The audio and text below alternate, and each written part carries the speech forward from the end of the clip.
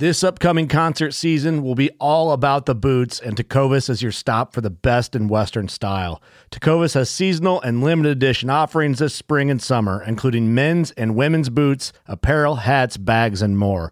All Tecovas boots are made by hand in a time-honored tradition with timeless styles that are always on trend. And Tecovas has first wear comfort with little to no break-in period. It's hard to find this level of comfort paired with this level of style.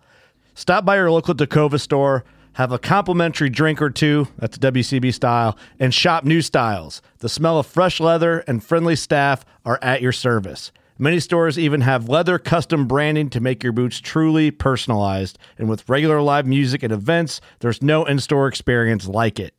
If you can't make it into a store, just visit tecovas.com. That's TECOVAS.com. They offer free shipping on all boots, as well as free returns and exchanges, and ship right to your door. Go to tecovas.com and find your new favorite pair of boots today.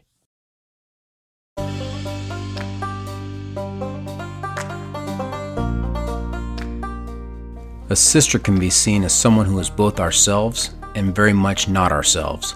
A special kind of double. Toni Morrison.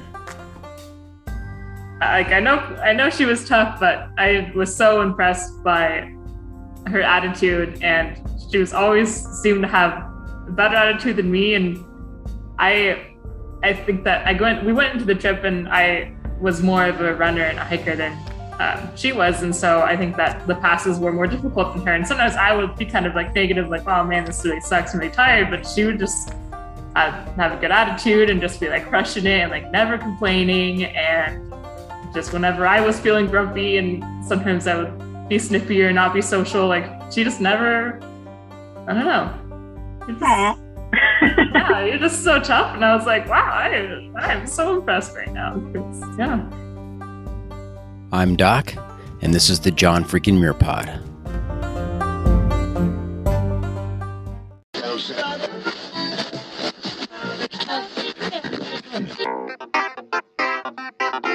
Welcome to the John freaking Muir Pod. Lace up those boots and sling on the pack for a romp through trails, short and long.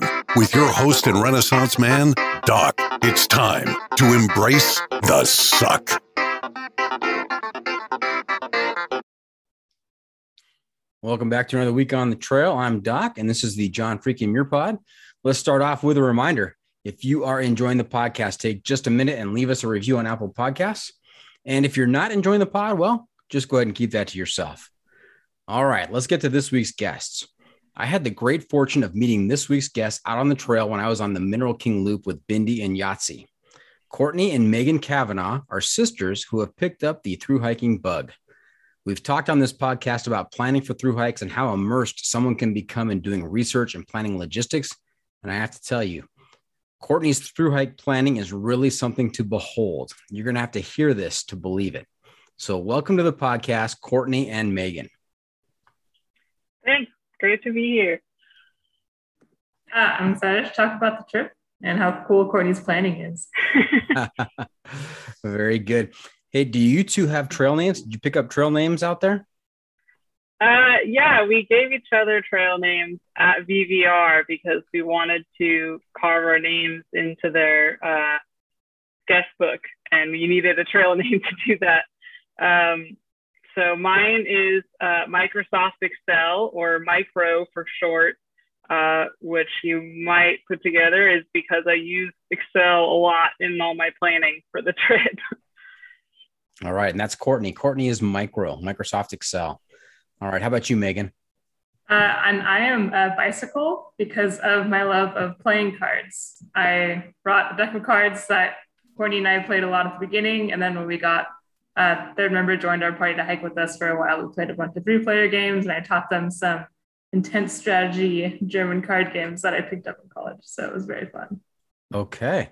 So Bicycle, what is your go-to two-person card game? Two-person card game. We played a lot of Rummy and Speed. I think are my top two. Okay. German whist.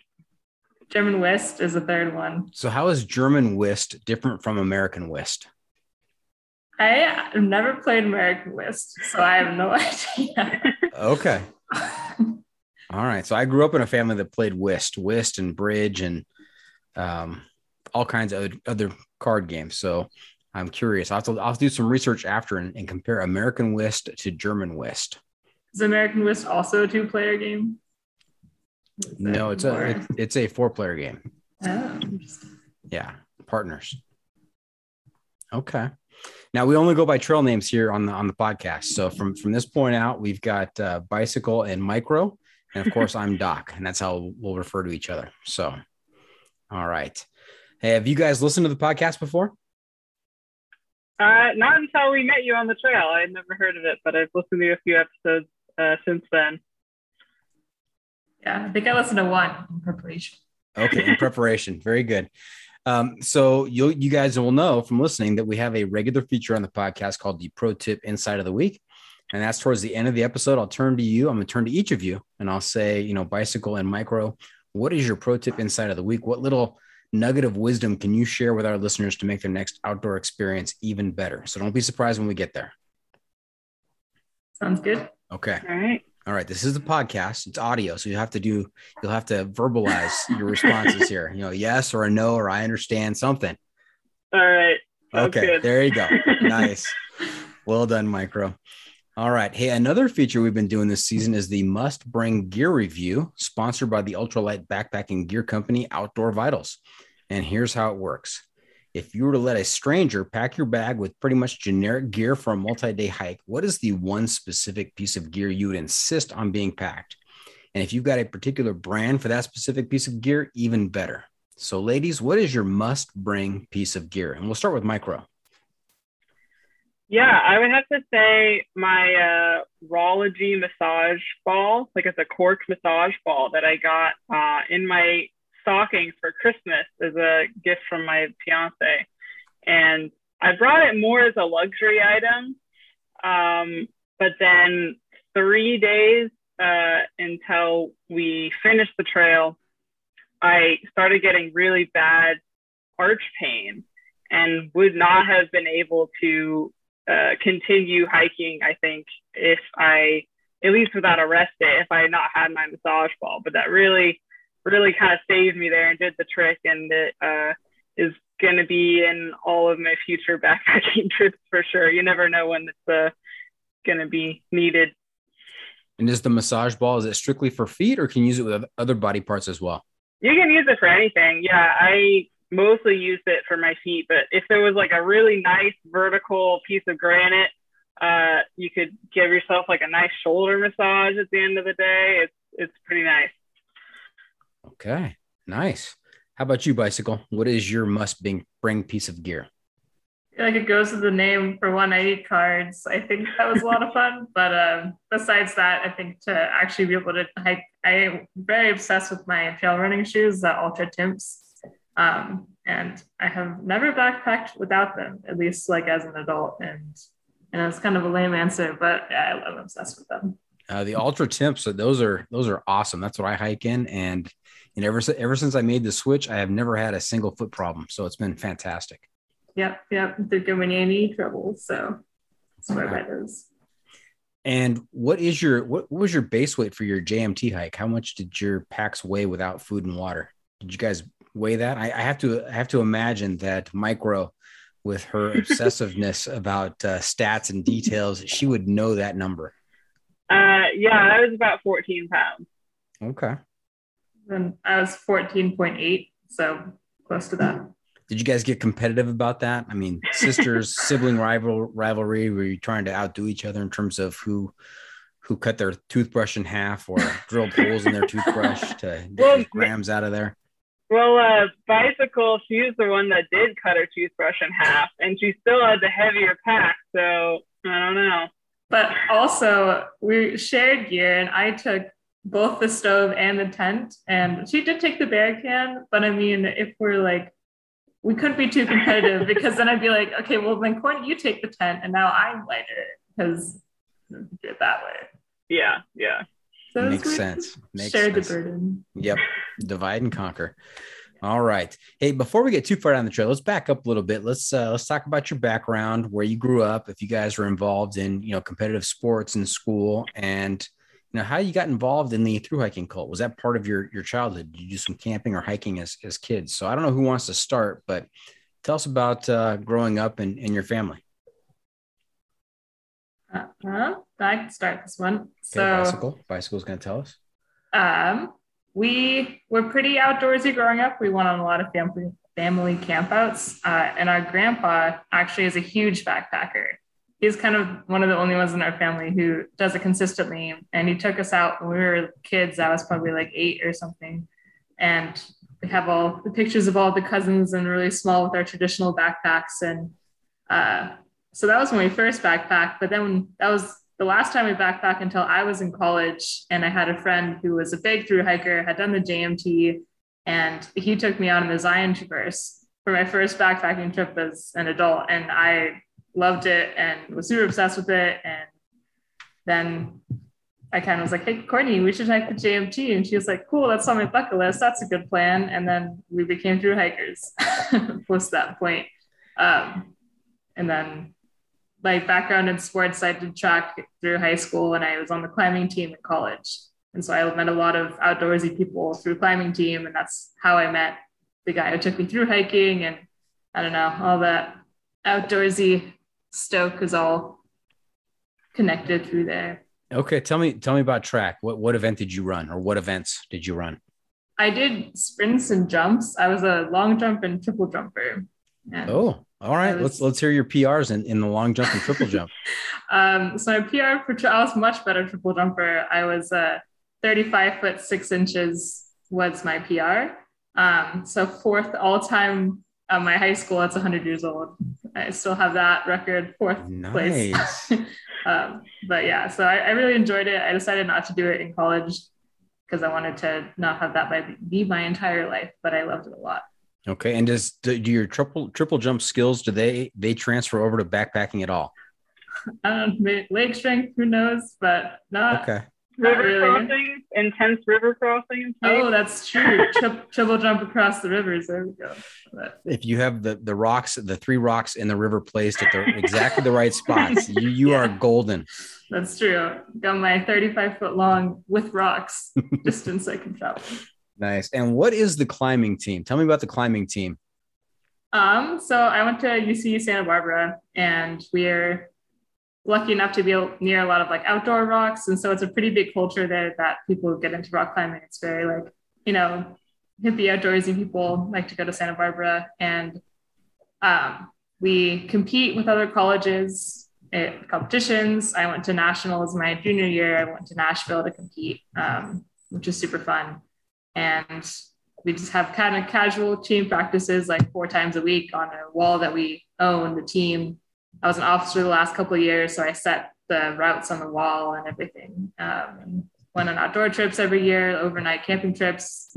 I got a ton of gear through climbing. Well, I bought a ton of gear to go on the climbing team trips. And so I had some of my stuff from college through going on those camping trips before I started packing through hiking. So I was going to ask if it was climbing walls that you guys competed on, or if it was, boulders, or, is it strictly just climbing walls? Yeah. So there's we compete indoors always, both on boulders and on rope, tall walls, but then we have outdoor trips that also go outdoor bouldering or on outdoor rope climbs. Okay. Any interest at all in doing, some big wall climbing? Yes, I've actually nudged Courtney and was like, hey, you love planning the JMT so much, even though you had never thru hiked before. Do you want to help me plan an LCAP ascent? Thanks, Courtney. But yeah, I haven't thought too much about it, but I would like to do it one day. Bicycle. I hope that the one episode of the John Freaking Muir Pod that you listened to was Big Wall Climber Amity Warm. It was not. I can go listen to that after this, though. Yeah. We'll see. I'm not as much of a climber as a bicycle, so we'll see. But then again, I had never backpacked before we decided to do the JMT. So yes, sometimes you just got to start with a decision and then go from there. Yeah, talking to Amity, I mean, she had some crazy stories, and the picture she sent to me to use for, promotional purposes before her episode came out. Insane. I mean, 1,000 feet of space below her. I mean, it's just absolutely bonkers. And there are some really good climbing documentaries out there, as I'm sure you guys know, with, the Dawn Wall and Solo, free Solo, and some of the other ones out there. And it's just really, really intense. Something I love to hear about and something I love to watch, but I don't think you get me out there. That's pretty crazy. Yeah. There's definitely some big walls out there, but yeah, definitely I've done a 500-foot climb. It's the tallest I've done. So now I got to step it up and do a bigger one, maybe with micro. If you've done 500 feet, I mean, you're ready for El Cap. Let's go. Yeah, a little bit different, a little bit harder, more exposed, but it would be a good time. So is it safe to say that it's a bucket list item to sleep on a portal edge with a couple thousand feet below you? Definitely. All right. And Courtney, how about you? What sports and hobbies were you involved in growing up? Yeah, I mean, like Megan, lots of camping, but no backpacking outside of that one trip when we were young. Sports, I didn't really play any like team sports after middle school, but I'm a big snowboarder. Both of us like water ski and wakeboard and that sort of thing. So yeah, generally outdoorsy. I think so. I went to college out in Chicago where there's a lot less hiking opportunities. And so once I got back and moved back to the Bay Area from the Midwest, I was like, man, I really got to take advantage of all this stuff around here. And so I started hiking a lot more just on my own once I kind of got back. So I guess that's kind of how I got into this world. Okay. Now you said water skiing. Where did you guys water ski in California? We go to Lake Almanor, which you actually might have heard of recently because it's right where the Dixie Fire is right now. So right up there, like east of Redding, north of Chico, kind of near Lassen National Park. Okay. I spent a little time talking in a previous episode with a superhero and her mom about water skiing. And, that was a pastime of ours growing up was water skiing. And one of my favorite memories is learning how to shore start. Did you guys learn how to shore start? No. So you stand in about, I don't know, a foot and a half of water. You've got your front foot in the ski and you're standing on your back foot is in the water on the ground. You coil up, three or four coils of rope, and then you tell the boat to go ahead and hit it. And then the boat goes, full throttle, and you're supposed to step smoothly, as the rope gets taut. You step smoothly into the ski and just get pulled right out, and you don't have to sit in the water or anything. So in theory, it sounds great, but learning how to do that, man, pretty intense. A lot of face first, a lot of face plants to start off. But when you could do that, you look pretty darn cool. Yeah, dang, you got to try that now next season. Yeah. All right. Hey, how do you guys pay the bills? What do you do to earn money and finance your trips out there? I am a mechanical engineer. I work for a product design consultancy that works on consumer electronics products mostly. Okay, and that's micro. How about bicycle? And I had just started my first job because we went on the JMT in between me graduating college and starting my first job. And I'm a chemical engineer working at Clorox, the cleaning company. Okay. Couple of engineers, sister engineers. Yeah. Is that a common occurrence? Did you find a lot of siblings out there who are engineers, or a lot of sisters out there who are engineers? I don't know. I don't know if I can think of any off the top of my head, but I don't know. Yeah. I think it's pretty unique. So you're the first pair of engineering sisters that I know. So I'm going to say it's a rarity. All right. Congratulations. Thanks. All right. Now we met out on Mineral King, and we camped at, was it Pinto Lake, in adjacent campsites, and played a little Yahtzee with Bindi and Yahtzee. And I think, was it Megan that won? Oh no, it was me. Okay. I lost. It was Micro that won.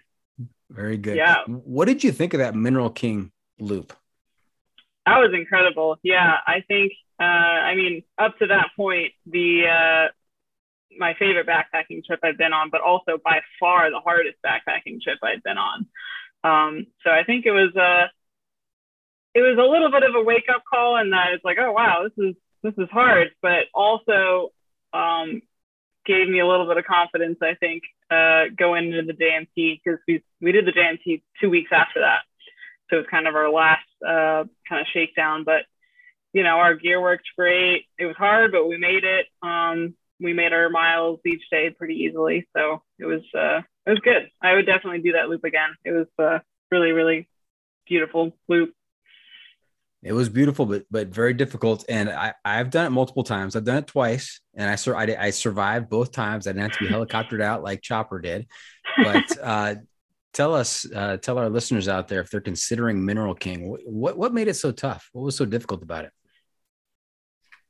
I think it's just that the passes are very tall and very long. So you're just going uphill at a pretty steep incline for a long period of time. And so if you're not used to that, and I think my problem too was I was trying to go too fast, and I just kept like going, one switchback and then had to stop and rest, and then another switchback and then stop and rest. And it was pretty grueling. I think by the end of it, I kind of got my pace figured out a little better, but it kind of kicked you in the butt.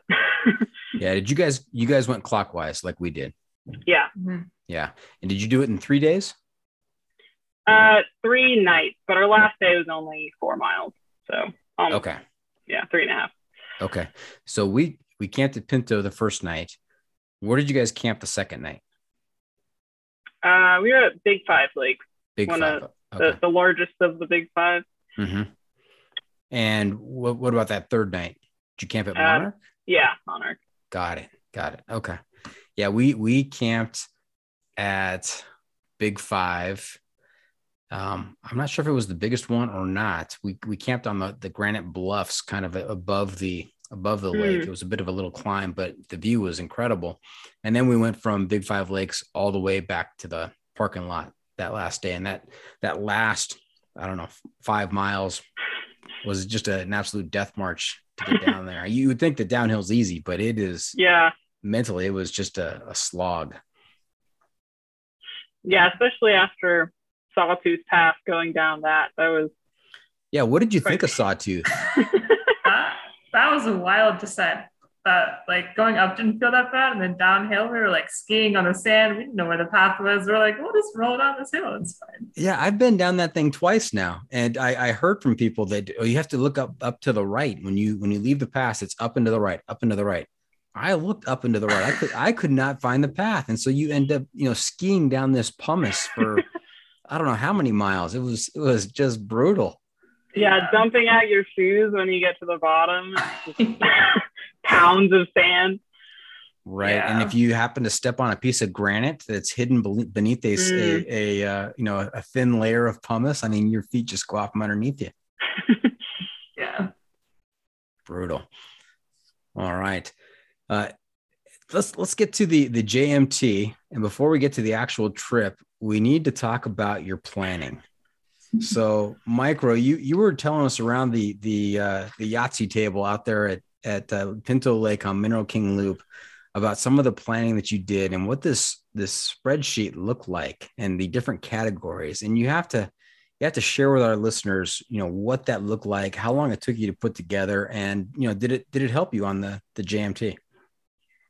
Yeah. I had one spreadsheet, but it had a lot of different tabs on it that we used for planning. So I think the two biggest ones were our itinerary planner and then our meal planner.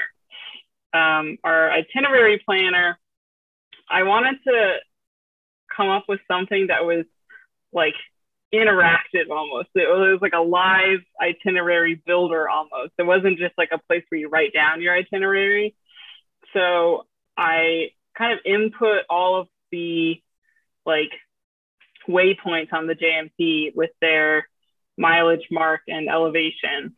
And so when you built your itinerary, it would auto-populate, here's your daily mileage, here's your daily elevation, gain and loss. And I even gave it a difficulty percentage.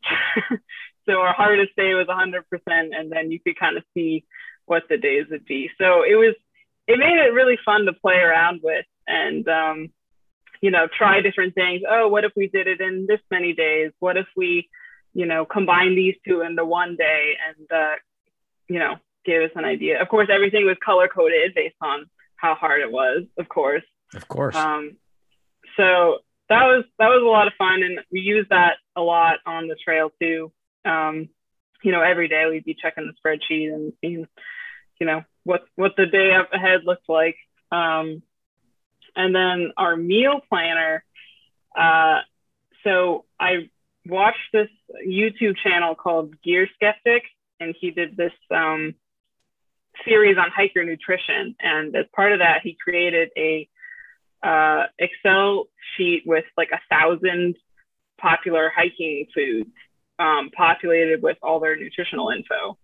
And we added to that any foods that we wanted to bring that weren't already on there. And using that spreadsheet, I created, again, an interactive meal planner. So you just put in what you're bringing each day and it would populate, all right, here's your calorie breakdown and here's your, fat percentage and like calorie density and everything. So you could kind of play around with that until you find your ideal meals for the trip. And once again, this was color coded. So she had goals for each of the different things, like the carb to protein ratio. So you would input your little meal and then it'd be like, oh man, my calories is in the red, or carb ratio is in the red. Let me add something else and see what happens. Oh, it's great now. I did a good job when you move to the next day. So when your meals were in the red, then you felt inadequate and you had to improve, you had to do better. And then on the itinerary spreadsheet, if the day was in the red, did you have that color coded as well in terms of difficulty? Oh yeah. So I imagine if you saw red, that was just something that you're gonna dread that day. It wasn't gonna be a fun day. Yeah, exactly. Okay, tell me about calorie density. Yeah.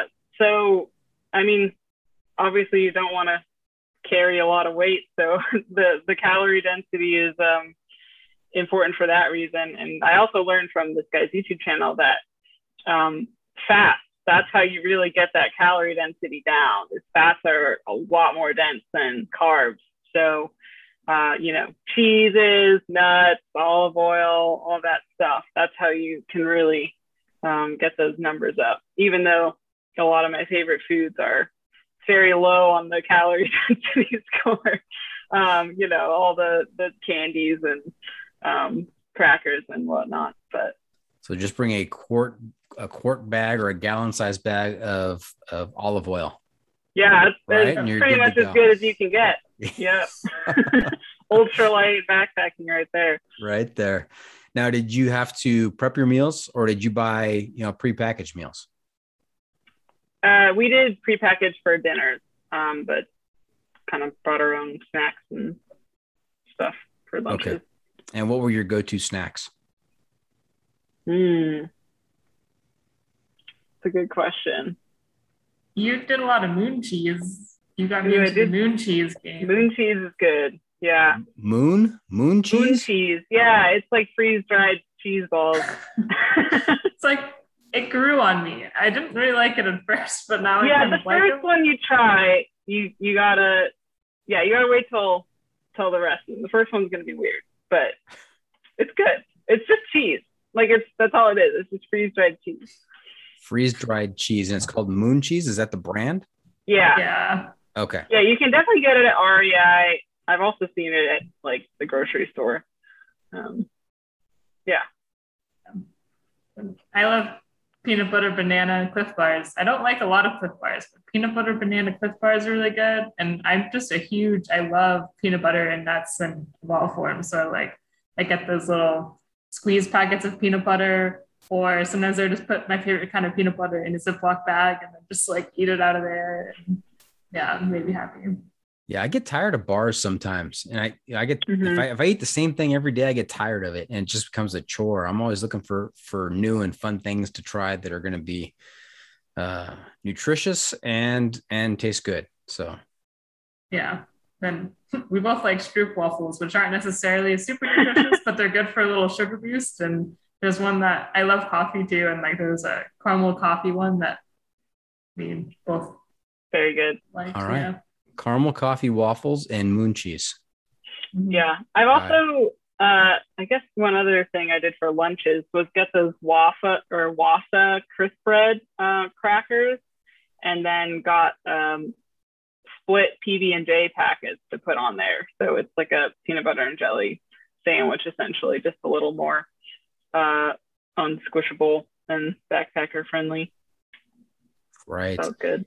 And did I hear right that just one of you was carrying a bear canister? Yeah. We rented the Barricade Expedition, aka the largest bear can allowed, which we made it work. Yeah, it was fine. I carried it. It was one of the only things I had in my bag, but it saved a lot of weight, I think, because they are, pretty heavy. So I think when you came over to our camp in Mineral King, I think we were sitting in chairs, maybe sitting around a bear canister. You saw our bear canisters. The expedition, was that even bigger than our bear canisters? Oh yeah. Okay. It's bigger. But it's also lighter, right? It's lighter and bigger than the BB500. Wow, mind blown. Yeah, it costs like $400 or something if you buy one, which is why I don't have one. But you can rent them, so that's what we did. Okay. Yeah. How much did it cost to rent? I think it was like $90 for the whole trip. Okay. Including shipping. How many days of food for the two of you could you get into that expedition? We were going to attempt to fit 6 days each at NPR. We were unsuccessful. But by one snack size Ziploc bag unsuccessful. Yeah, we were very close. Very close. Very close. Okay. So that would have been 12 total. But we had made a friend with bear can space. So he one Ziploc. Yeah. Smart. All right. Yeah, I think I got 9 days of food in mine for me. So okay. You guys get about 3 more days of food in there. Got it. All right. Hey, we're going to take a quick break. When we come back, we're going to talk about our favorite topic on the podcast, and that is the John Muir Trail. We'll hear some stories and experiences from bicycle and micro. We'll be right back. Stay tuned for that.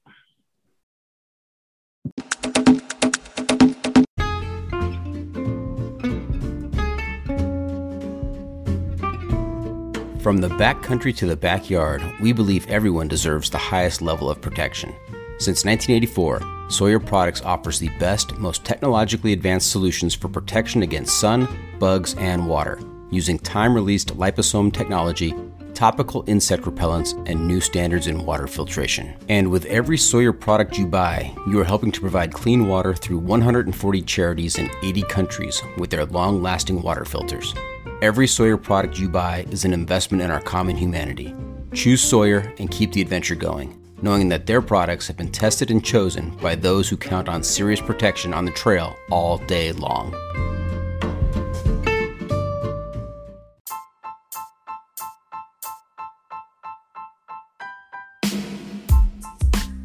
The John Freaking Muir Pod is sponsored by Outdoor Vitals, the ultralight backpacking gear company whose mission is to improve the mental, physical, and emotional health of mankind by facilitating impactful outdoor experiences. Outdoor Vitals creates innovative technical products with confidence-inspiring education that empower outdoor ultralight adventurers. Their focus on performance enables you to live ultralight with gear you can actually be confident with. Whether you're looking for an ultralight sleep system, shelter, or pack, or if you're looking for top quality apparel for the trail, you can find it at Outdoor Vitals. Do yourself a favor. Live ultra light. Want to make a podcast? Spotify's got a platform that lets you make one super easily, then distribute it everywhere and even earn money, all in one place for free. It's called Spotify for Podcasters, and here's how it works. Spotify for Podcasters lets you record and edit podcasts right from your phone or computer. So no matter what your setup is like, you can start creating today. Then you can distribute your podcast to Spotify and everywhere else podcasts are heard. Video podcasts are also available on Spotify. With Spotify for Podcasters, you can earn money in a variety of ways, including ads and podcast subscriptions. And best of all, it's totally free with no catch. Since I discovered Spotify for Podcasters, I feel like my creativity has raised to another level. I highly recommend you give it a try. Download the Spotify for Podcasters app or go to www.spotify.com/podcasters to get started. All right, welcome back. We're talking to Micro and Bicycle about their time in the Sierras, and we're about to hear about their John Muir Trail experience. So in terms of planning for the John Muir Trail, was that, Micro, be honest with me, was that half the fun, more than half the fun, or less than half the fun? I mean, the John Muir Trail is a lot of fun, but the planning was I would say, significant part, especially because it was during COVID and there wasn't a whole lot of plans to look forward to. So I just would entertain myself by lots of planning. That's right. You can get lost in the planning. That's a lot of fun. Mm-hmm. How long was your trip? 18 days. 18 days. Okay. When did you, what part of the year did you start and when did you finish? We started July 24th. So it'd be August 11th that we finished. I think it was 10th. 10th? Yeah, around there. July 24th to August 11th. Did you guys go northbound or southbound? Southbound. Okay. All right. We were on the trail at the same time, but you guys were chasing me because we started in the middle and we started at Muir Trail Ranch basically and went south, and we finished on August 7th. So. Okay. Thought maybe pretty close. If we were going opposite directions, we might have crossed paths, but not to be. Okay. So did it start out with you went southbound, so you start out in Happy Isles. Mm-hmm. And anything of note at the beginning of the trip in Happy Isles? Well, we did the first day of the trip with our mom and younger brother. So they went up to Little Yosemite with us for the first night. So that was kind of a very fun send off. That was our shortest day. We did 4.5 miles up to Little Yosemite Valley. So that was kind of, it was a nice way to start for sure. And was it crowded when you went through? Yeah. The Vernal Falls especially, it was just that, conga line up. We went up the Mist Trail because we like the Mist Trail, but also it's so many people. Yeah, that was kind of an ordeal. We finished, we section hiked the JMT. So when we finished the trail, we finished in Happy Isles, and coming down the Mist Trail, it was just a pedestrian traffic nightmare. Yeah. You got these packs on. All you want to do is finish. You want to get to the sign and having to navigate around all these people. It was just crazy. So sounds like that was the same experience for you. Yeah, but it was good. And we went slow, with my mom and my brother. We just kind of chugged our way up. Okay. And was the weather perfect for you guys during the trip? Yeah, it wasn't as bad, we heard, as the people who were in the southern section, because we had thunderstorms during the first week and got a good amount of rain. We got one big hailstorm that came on really suddenly that we were just hiking. We're like, maybe it's going to hail. We should probably like set up our tent soon. And then like hail. And like we really quickly set up our tent as fast as possible and hid out for an hour and a half, and we were cold and sad, and then kept hiking.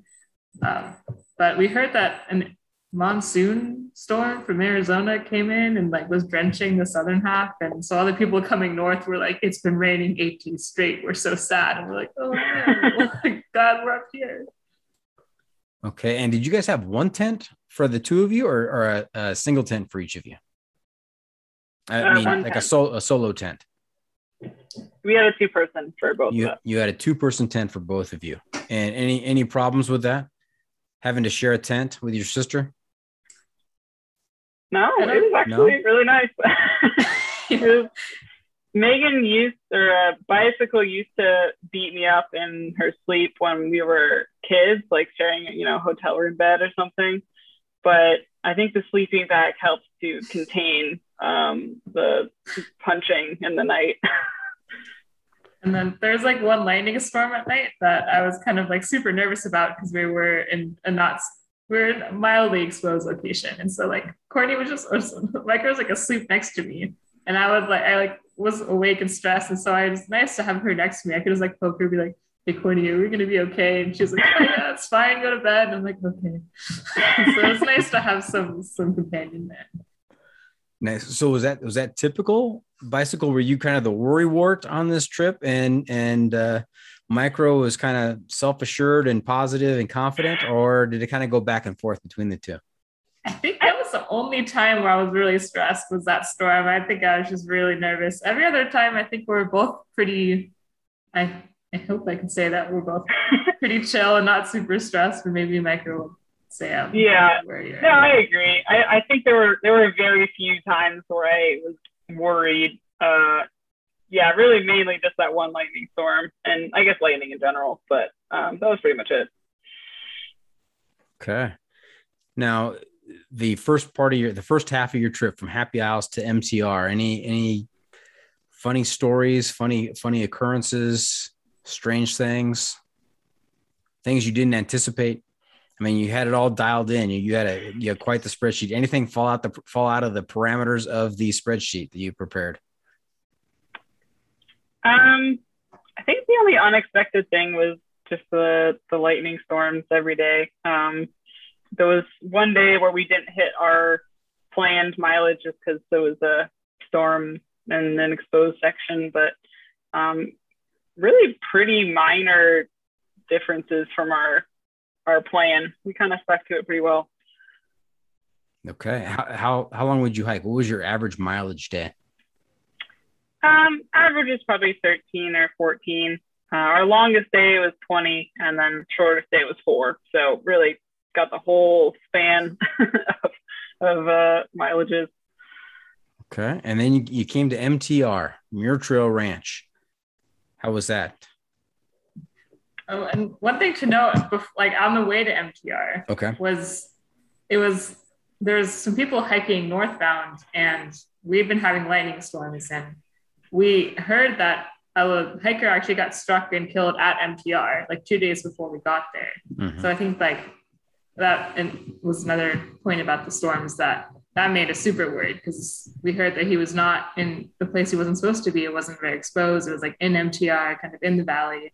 And so that kind of, for both of us, made us be like, oh, wow, like we're out here. This is kind of dangerous. This is kind of a big deal. But then once we got to MTR, the lightning storms were kind of over and we could kind of like breathe. So I think the first half of the trip was the one half of the trip that we had to think about the storms a lot coming into MTR. And then after MTR, even though Michael can tell the story of at MTR, and it was good weather post that. Yeah, so it sounds like you guys were 3 days behind us, because we were 1 day past MTR when that guy got struck by lightning, and you guys came through 2 days after that. So okay, yeah. So we pulled up to MTR, and they said that they had sunk a truck in a lake with a lot of the resupply buckets.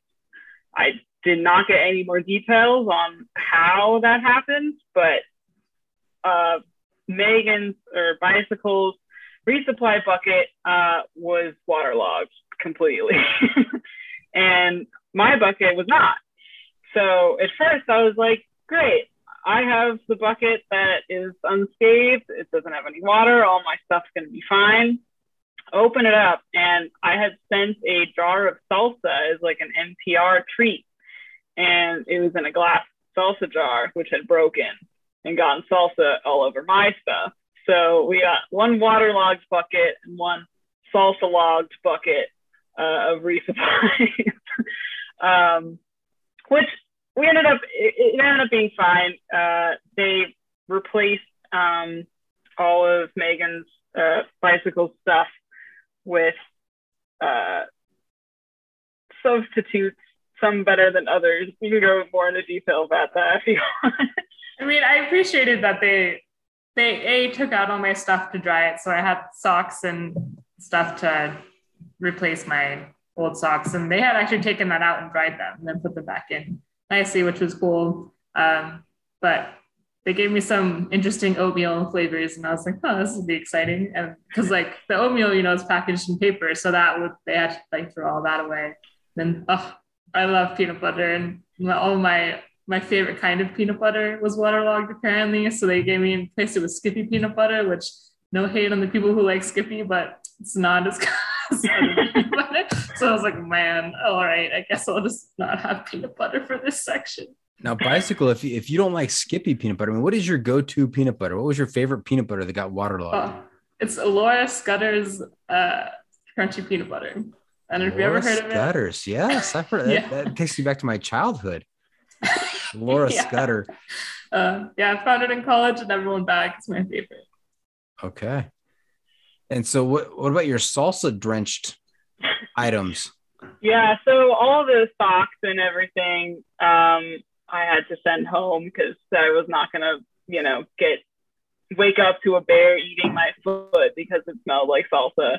And then our like charging stuff, extra battery that had to get sent home too because it was covered in salsa.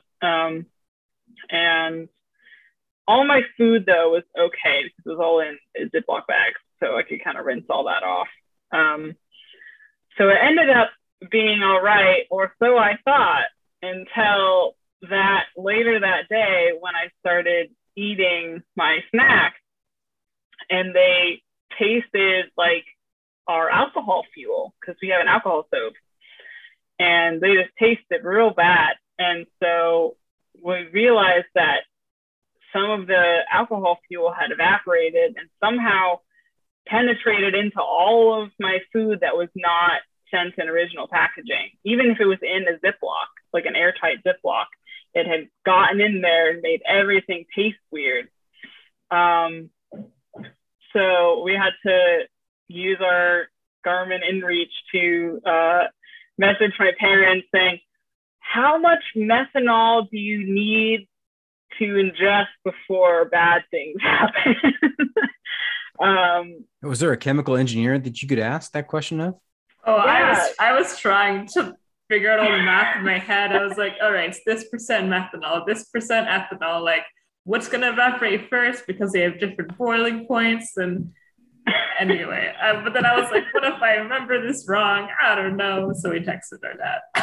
Yeah. So I'm imagining the conversation between the two of you in that situation. And I'm thinking about what the guys in my group would have said. It would not have, there have been no equations. There would have been no math going on. It'd have been like, yeah, this doesn't taste right. I'm not going to eat any more of this. And, but it was hard because like, that was our longest stretch without a resupply. And there were so many snacks that if you couldn't eat any of the snacks, it was like, that's too many calories that we don't have to spare. So we really wanted to make sure that Micro wasn't going to die, but she had to eat her snacks. And so yeah.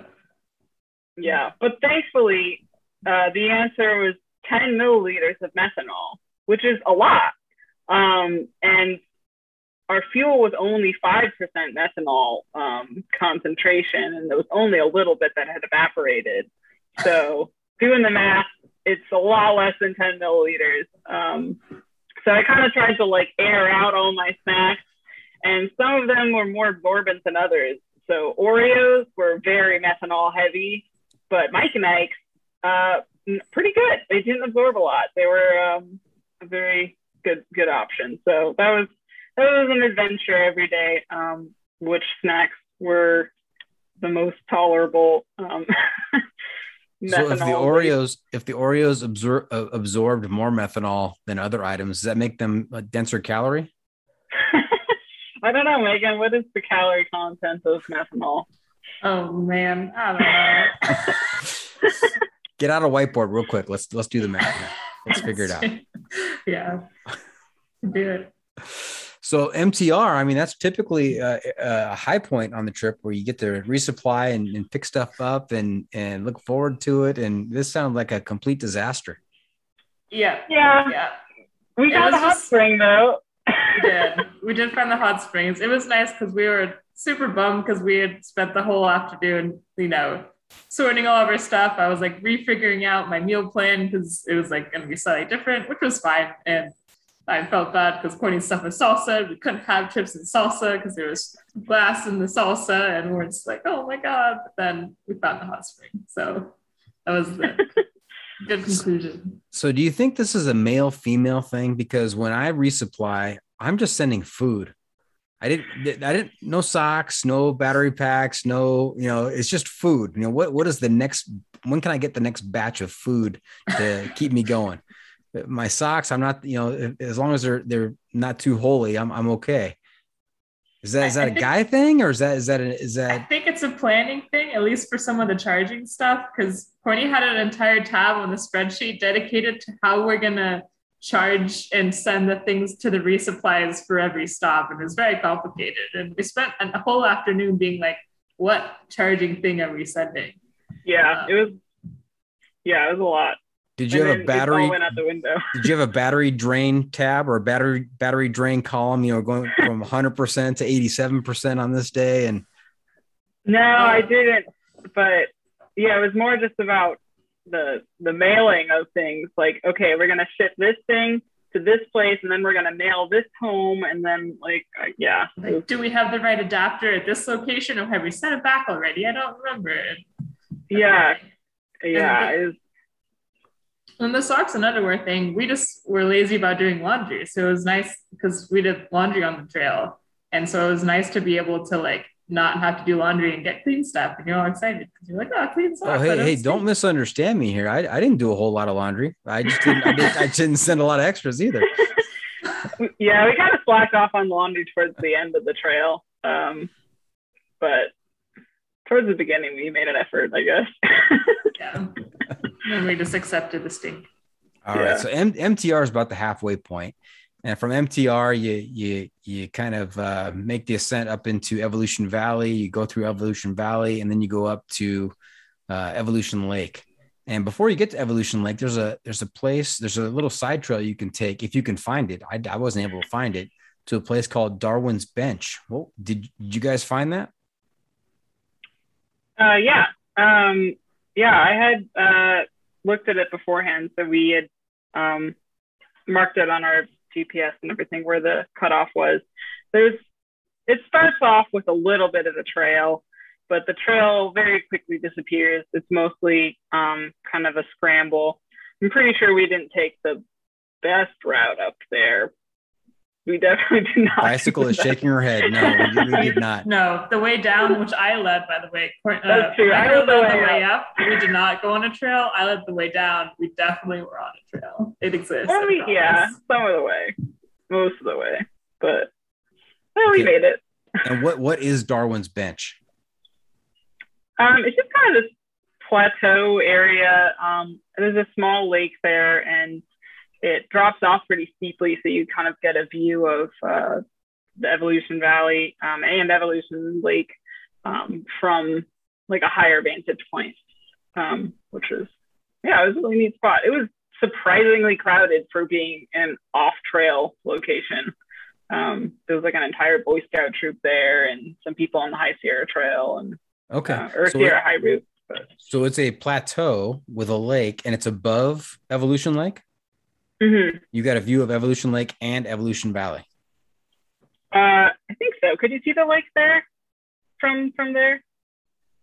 I actually don't remember, but I know you have like the high vantage point of that whole mountain range and the valley for sure. Okay. Mm-hmm. But I'm think maybe because from Darwin Bench looking left, it's like the Evolution Lake Basin, and you might not totally be able to see it on the corner. Yeah. Okay. I'll have to check that out next time. I'll have to look harder and find that trail. Yeah. It's only a half-mile detour, so it's pretty close. Oh, that's not bad. Mm-hmm. Not bad at all. Okay. And then next in my notes, I have this notation here. It says Split Mountain. Where is Split Mountain? And do you have a story to tell about Split Mountain? Yeah, I can kind of say the intro. So it's Split Mountain is an optional side trip that's a 14er, and you see it right after you go over Mather Pass. And so coming up to Palisade Lake, we were ahead of schedule mileage-wise. And so we were supposed to stay at Palisade Lake, I think it was. But we're like, oh, there's this cool detour coming up and we're ahead of schedule, like might as well throw in a little adventure. And so we decided to, instead of sleeping at Palisade Lake, to continue and do Mather Pass the same day as we did the Golden Staircase and camp kind of right below Mather Pass in this little exposed deserty type area, and then do Split Mountain in the morning. And so we got up and we're like, okay, cool. It's only 4.5 miles total. This will be super chill and we'll get it done really fast. But there's no real trail. And most of it is kind of a scramble, not really a scramble because you're not using your hands, but you're walking on scree, just kind of up the mountain. And that's the whole hike, as you go straight up on scree. And it was cold and it was windy and it was definitely the hardest part of the trail, I think, for both of us. And it was very exhausting because it was our first time up doing a hike at that elevation, and definitely kicked our butts. I think internally we all wanted to give up a little bit along the ways. We're like, what are we doing? This is stupid. Like, this isn't even part of the JMT. But then we got to the top, could see for forever. We got to sign the little summit notebook saying you did this 14er, and it was totally worth it and would totally do it again. It's just super harder than windy. You guys just did extra miles for fun? Yeah. Well, we didn't think it was going to be that hard. So we were reading the Elizabeth Wank's guidebook for side trips, because we were like, oh, they have a section of side trips in here. There's probably some good ideas. And it said, like, this is the easiest 14er you'll pass on the JMT. Like, great views, would recommend. And we're like, okay, sounds perfect.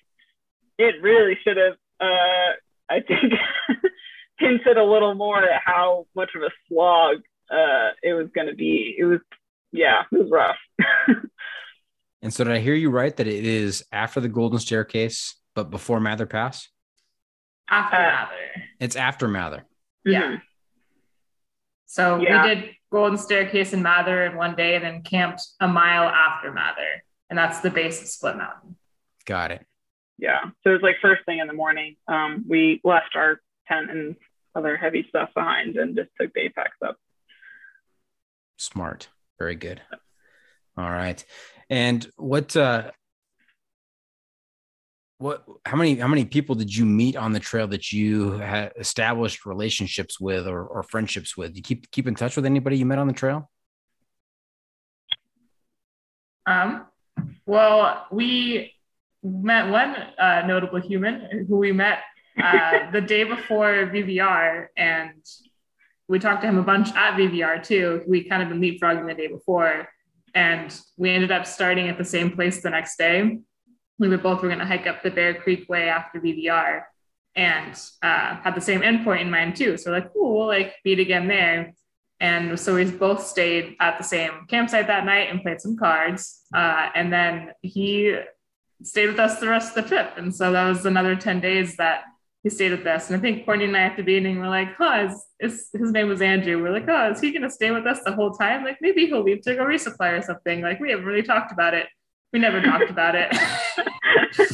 So, but it was great to have a new member of the party and opened up some card game opportunities. So that was he was a section PCT hiker. So he was starting in Oregon. So it was like his day 40, I think, when he met us or so. And then we met a couple other people at VVR.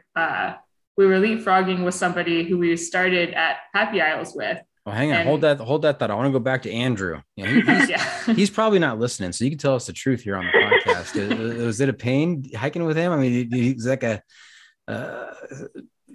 he kind of just hung around, and you're thinking, when is this guy going to leave? And he just never left, or was it okay? It was surprisingly totally fine. It was like, could not have found a better hiking partner. Like having some random guy that you just met just decides to join you for the next 10 days without even asking could go very wrong in a lot of ways. And it didn't at all. It added a lot to our trip, I think. There's a lot more to talk about, a lot of conversations that, we had that we probably wouldn't have had if it was just the two of us. He was, I think, more outgoing than both of us. So kind of got us into more conversations with other hikers. And yeah, it was really great. He was faster than us, pace wise, because he'd been hiking for 40 days. How can he not be? But so he would just go in the back behind both of us. And so we would all stick together, and yeah, it worked out really, really well. Yeah, he was happy to go along with Courtney's perfectly planned itinerary. So yeah, he didn't never asked to change whatever. Yeah, even though he was running low on food at one point, and we were like, "Oh, we're gonna take a half day." He was never like, "Oh, we should really keep going." He's like, "Oh, I'll just eat less food." So yeah. Was that a strategy, Micro? Hey, we're taking a 0 today. Oh yeah.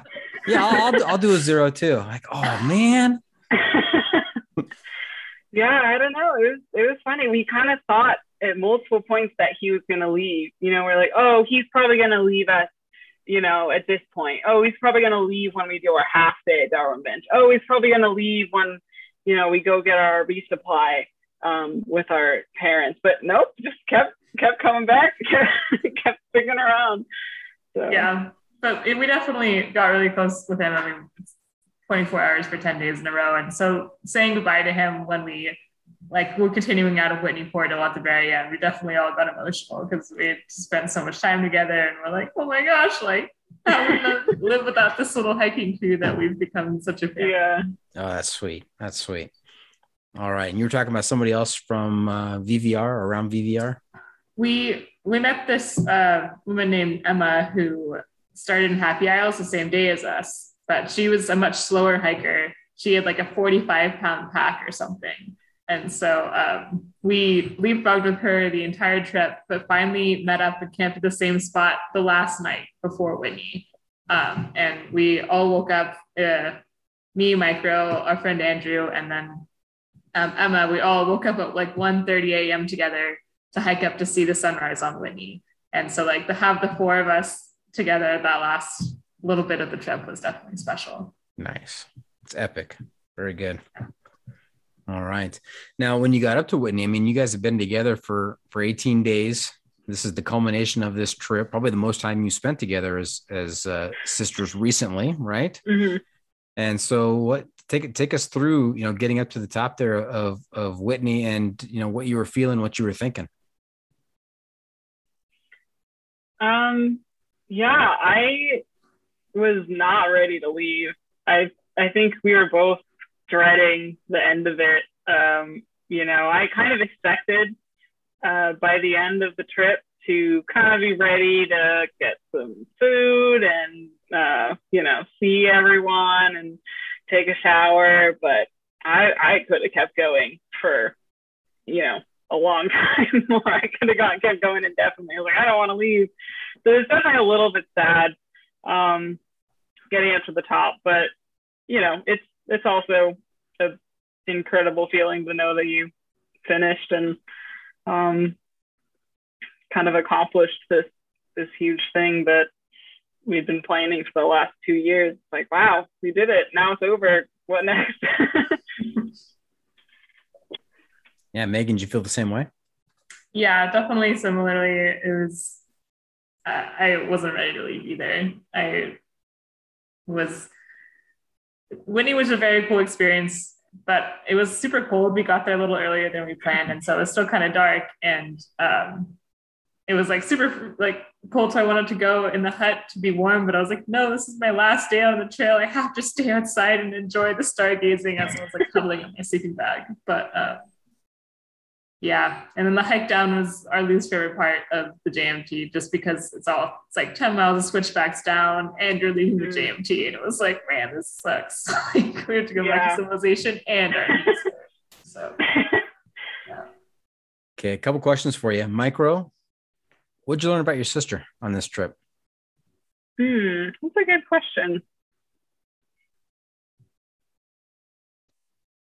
No.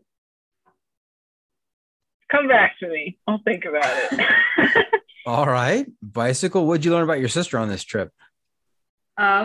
She is like way tougher than like I know she was tough, but I was so impressed by her attitude, and she was always seemed to have a better attitude than me. And I think that we went into the trip and I was more of a runner and a hiker than she was. And so I think that the passes were more difficult than her. And sometimes I would be kind of like negative, like, oh man, this really sucks, I'm really tired. But she would just have a good attitude and just be like crushing it and like never complaining. And just whenever I was feeling grumpy and sometimes I would be snippy or not be social, like she just never, I don't know.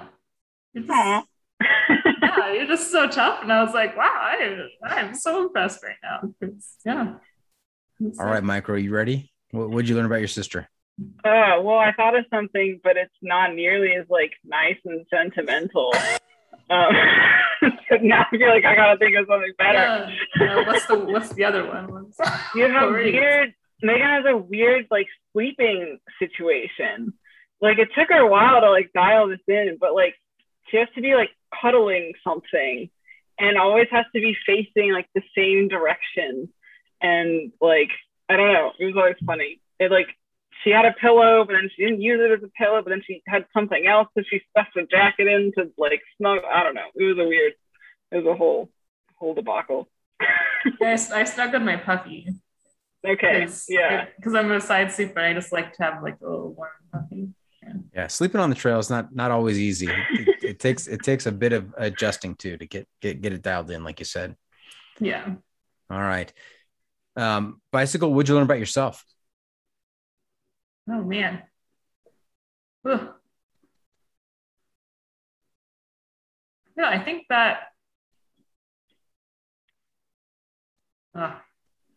man, I'm gonna say come back to me. Okay. It has an answer right now. Micro, what'd you learn about yourself? I think I learned that I can put up with like all the, struggles of being out in the backcountry, and I can like subsist off of that and be happy with that for a long period of time. Having not done a backpacking trip before that was longer than 3 nights, I was kind of worried about how I would fare physically and mentally just being out for that long. And it was really cool to kind of have that realization that like, wow, I can totally do this, and I really don't need that much to to kind of be happy, and my body can do a lot of stuff that I was wasn't sure how I would do, but I was really kind of impressed by myself, I guess.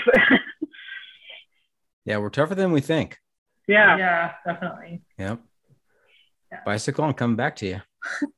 Yeah, I think for me, it was kind of going along the lines of how things can be really simple to make me happy. And I think I've always been an incredibly busy person. Like I run around all the time. I'm always relate to things, bouncing one thing to another. But backpacking, you wake up and you hike and you hang out, do nothing for a while, and then go to bed. And it was awesome just to not be bouncing around and doing other things and just be focusing on enjoying yourself where you are. And I've been trying to bring a little bit of that mentality back to real life. And it's hard to do that though, because you're just bombarded by all these little distractions. But also like micro, know that I enjoy that simplicity too.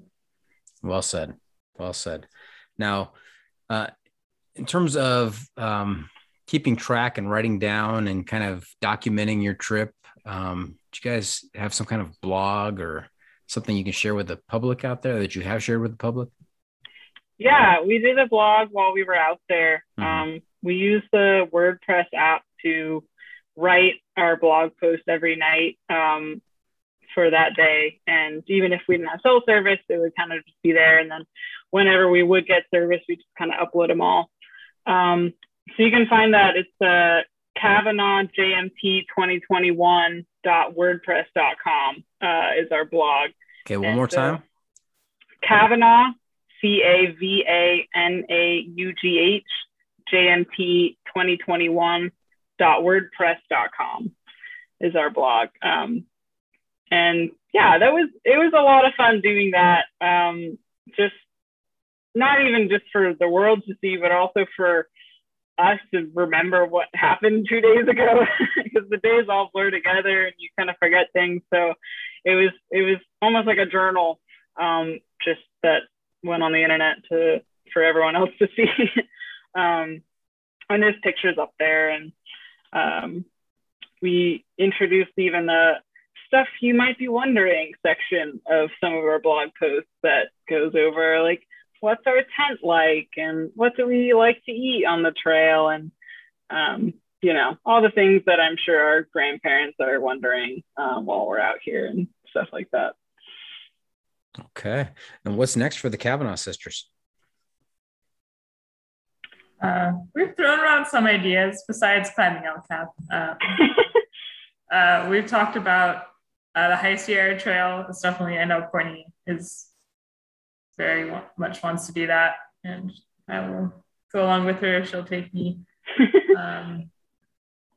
But the day after we got back, Bicycle texted me, "Hey, this person I'm following on Instagram is doing the Sierra High route. Looks pretty cool." This is one day after and already on to the next thing. But yeah, I don't know. I think that I would definitely love to do a similar length hike again, whether that's the J&T again, whether that's the Sierra High route, or the Wonderland Trail or the Colorado Trail, any of those. Not sure I'm just gonna hike the PCT or do something like that, but something very, very long. But yeah, but in the shorter term, I think I'm just gonna cram as many one night weekend warrior trips as I can into my summers. I was gonna say, all those trips that you just mentioned, I mean, there's a spreadsheet waiting for you out there for each one. I know. There's so many spreadsheets to make. And you beat me to it. Any long trail aspirations? Courtney, you mentioned that, you found yourself very happy out there doing the, wake up, break camp, hike, make camp, sit around, go to sleep, repeat. That was satisfying. Any aspirations for a long trail? Either of you, both of you. I don't know if I would do the entire PCT. I may do it someday, just on a whim, maybe, who knows. But like in my head now, I think the most I would do is similar to, I like how Andrew was doing, like he did like 2 months of a PCT section. And that seems like a good amount of time. Clorox actually gives you you can take an unpaid month sabbatical. So I think once I am more settled into my job, that's something I would definitely consider using a month to do a section of something. Yeah. So a PCT hike, I've heard, takes, between 4 and 6 months. Right. And so if you got a month off, you could break that up over 6 years. Yeah. This is 6-year long PCT section. Yeah, that's true. Yeah. I feel like I came away knowing that if I did the PCT, I think I would enjoy it, but I don't have like a burning desire to do the PCT, just to say that I've done it. If there's like certain sections that are particularly interesting that sound great, then sure. But I don't know. Logistically and, being away from family and everything for 6 months is kind of a lot. And so I don't know. We'll see. Maybe when I'm like old and retired, I'll do the PCT, but I don't know. Yeah. Being away for that long from everybody, that's pretty tough. Yeah. All right. Hey, impromptu top 5 list. We're going to do top 5 campsites on the JMT. And we're going to alternate back and forth. So I'm not sure if you guys can agree on the top 5 campsites. So we'll start with the older sister. Who's older between Micro and Bicycle? I am older. Okay, Micro, older. you get first pick. Give me one of your top 5 campsites. Marie Lake. Beautiful. Just below Selden Pass there. Okay. What I was gonna say. Bicycle. You were gonna say that one? Yeah. Man, where are you at? I'm looking at the list now. I know. I was like, where's my spreadsheet? I need it. Oh, okay. No, Darwin Bench, we stargazed that night. So it was beautiful during the daytime, but that's special for a campsite for stargazing. Okay. Darwin Bench. That's 2. Back to Micro. Garnet Lake. That's a good one. Garnet Lake. Which part of Garnet Lake did you camp on? We were on the north shore. Okay. Towards northeast corner. Yeah. Yep. I think I camped in a similar spot. That was a very, very pretty location. Mm-hmm. All right. Back to Bicycle for number 4. I really liked Ray Lakes, actually. Micro had done it before, and we had expected it to be more crowded than it was, but it wasn't that crowded the day we were there, and we saw some cool deer, and it was very peaceful. Okay. And which Ray Lake did you camp by?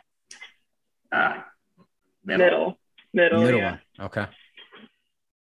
All right. And that leaves us with the 5th one. Back to Micro. Yeah. Number 5, I'd probably say above Guitar Lake. Both because it was really pretty, but also it was just, it was exciting. We, finally met back up with Emma. So it was the 4 of us, and it was just, it was a good time. Now, when you say above Guitar Lake, were you camped at the tarn above Guitar? Yeah, just like, okay. Small lake, 3 miles above it or something. Right. Yeah. Got it. All right. Hey, ladies, you know where we are? Where? We're at that time of the episode where I ask you for your pro tip insight of the week. What little piece of wisdom can you share with our listeners to make their next experience outdoors even better? So who wants to go first? Pro tip. I can go first. Okay, Micro, tell us. What do you have for us? I would say if you have toe socks, put them on at bedtime, on in the morning. Because, so I have like in GG toe sock liners. Megan or Bicycle does not. So she was always up and ready to go way before I was every morning. And I don't know if the toe socks deserve all of the blame, but I'm going to blame them for my slowness getting ready in the morning because they just take so long. You got to get each individual toe into your sock. So I started putting them on at bedtime, and then I still was later than she was getting ready, but it was closer. Shaving off like 2 minutes though. I shaved off like a not insignificant amount of time in the mornings with the toe socks. Yeah. A true engineer looking to shave off valuable minutes in the morning. Very good. Okay. How about you, Bicycle? So as I mentioned in this episode already, I like coffee a lot, and I have kind of played around with how to get caffeine on the trail. And what I've decided that I like the most is to put instant coffee in my oatmeal. So it's like coffee flavored oatmeal, which is tasty. And there's less packaging because I just would pour the instant coffee in before and not have the coffee packet when I'm on the trail and not have to deal with it. So yeah, just do some cold soaked oats, instant coffee, mix it up, eat it. Coffee oatmeal. There you go. Brilliant. I think it's pretty good. I like it. Yeah. So there you have it. That's it. This episode is just about in the books. Hope our listeners enjoyed our time with Courtney and Megan. I want to thank them for joining us this week. Ladies, how can our listeners keep up with you on social media, and where can they find updates on your latest adventures? I'm on Instagram at Courtney Lynn 777. That's Courtney LYNN 777. You can follow me there. Micro will post more pictures of me than I posted myself. So follow us both on Courtney's Instagram. Yeah. Okay, Courtney, I'm typing it in right now. Courtney Lynn 777. Oh yeah, there you are. I'm following you. I'm already following you. There you go. Okay, You're very good. I wanted to make sure. Okay. Remember to check out the pod on social media as well. We are on Facebook, YouTube, Instagram, Twitter, and TikTok. And if you have comments or clips you want to share, you can send it to me at johnfreakinmuir@gmail.com. Ladies, I'm also looking to you to share your recommendation for a book, a movie, documentary, some sort of adventure media to keep our listeners connected to the outdoor experience. We're calling this our adventure media recommendation. What do you have for us? I've got to give another shout out to Gear Skeptic on YouTube. Just really well done series on hiker nutrition, and delves into these like scientific studies and lays it all out, and it's fascinating and also very useful. So he deserves a lot of credit for his series on that. Okay, thank you. Bicycle? Yeah, I'm just gonna say the same thing. I think my goodness. I know. We're just hyping up Gear Skeptic. Okay. And before we wrap things up, I've got one more segment for you called What Have I Not Asked You that you're dying to tell me about? Did I miss anything? You did ask us about the rock monster of the JMT. Okay. Tell me about the rock monster. So we had heard about this infamous rock monster who, like, we've seen the pictures of people getting eaten, and I had a GPS waypoint for where it supposedly was, and we looked around that spot for like 20 minutes and we couldn't find it, and we were so disappointed, but we eventually kept on going and kept going down this it was a hot day, all downhill, like morale was low, and like, oh, this sucks. And at the very bottom of the hill, we found the rock monster. It was not where I thought it was supposed to be, but that was a lot of fun. So if you want to also find the rock monster, would recommend getting an accurate GPS location for where he lives. Nice. And are there a lot of pictures on your Instagram of you two getting eaten by the rock monster? Definitely on the blog. Okay, on the blog. On Instagram, can't remember. We'll have to check that out. That's a wrap from the John Freaking Muir studio. Any shout outs to friends and family, ladies?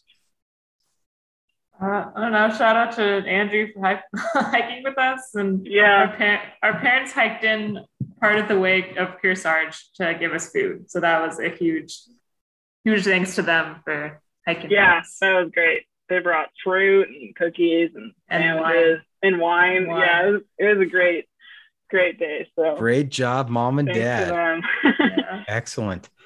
All right. Well, thank you for tuning in. Always remember, the trail is the trail. It doesn't care if you want to go downhill. It doesn't care if it's almost dark and you're looking for a campsite. It doesn't even care if your resupply bucket is flooded. The trail is the trail. Embrace the suck.